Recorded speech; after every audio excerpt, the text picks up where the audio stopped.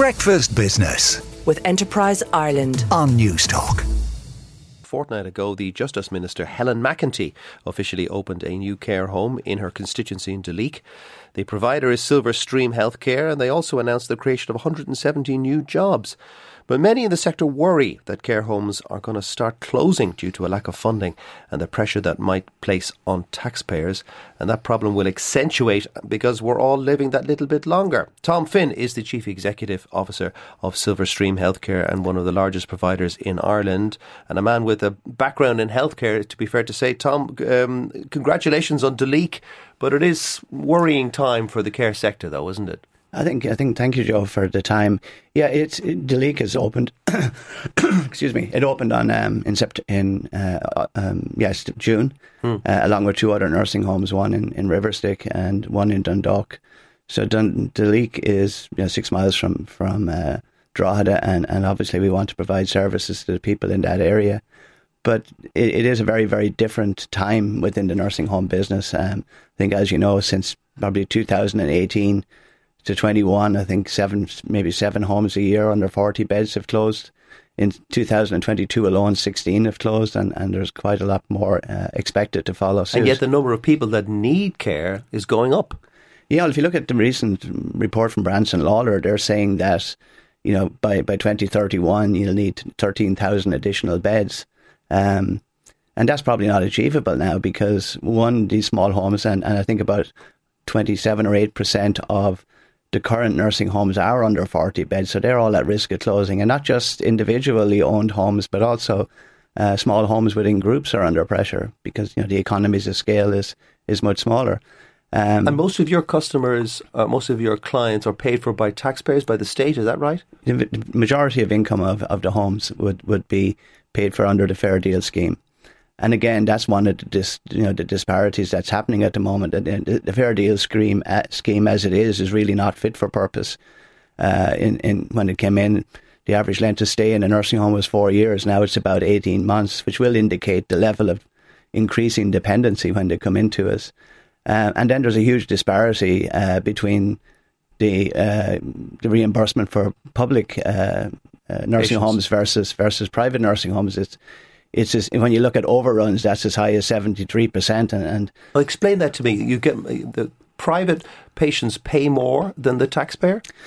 The taxpayer pays more for public patients in public facilities than they do for patients in a residence in private facilities. For example, in Cork, we open a brand new facility, 95 beds, all single en suite.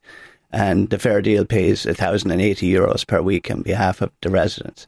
Down the road, in a building built in 1841 with 5 rooms, really, with 15 residents in each, get reimbursed at €2,229 per week. So there's a massive discrepancy. And they don't have to pay capital, they don't pay rates. I mean, going back to the early comment on the news clip about state aid, it's certainly one of the classic examples of state aid, in my view, anyway.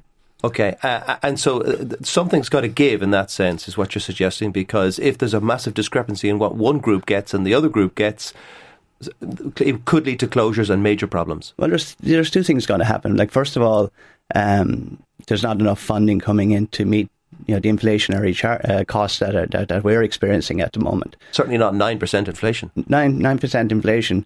Fair Deal increases year on year by about 2%, and when you lock into that rate, you can't change it.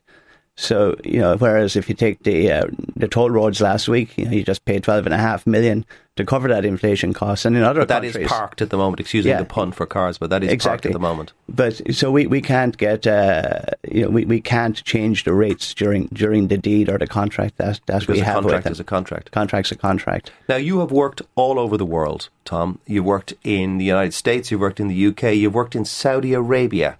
How do those healthcare systems compare to ours here? I mean, it does get an awful knocking, the healthcare system here in Ireland. I think so, but the healthcare gets a knocking everywhere. I mean, I think it's just the nature of the service. It always gets a knocking, no matter where you go. Like, these countries are all at different stages. The NHS is revered by the people of England, as you know yourself. Mm-hmm. The big difference is, in all of the places I've been, is that rates are always linked to inflation, right? The CPI. We don't have that here. Like in the UK, you can always rely on a 4% uplift every year. You can't rely on that here.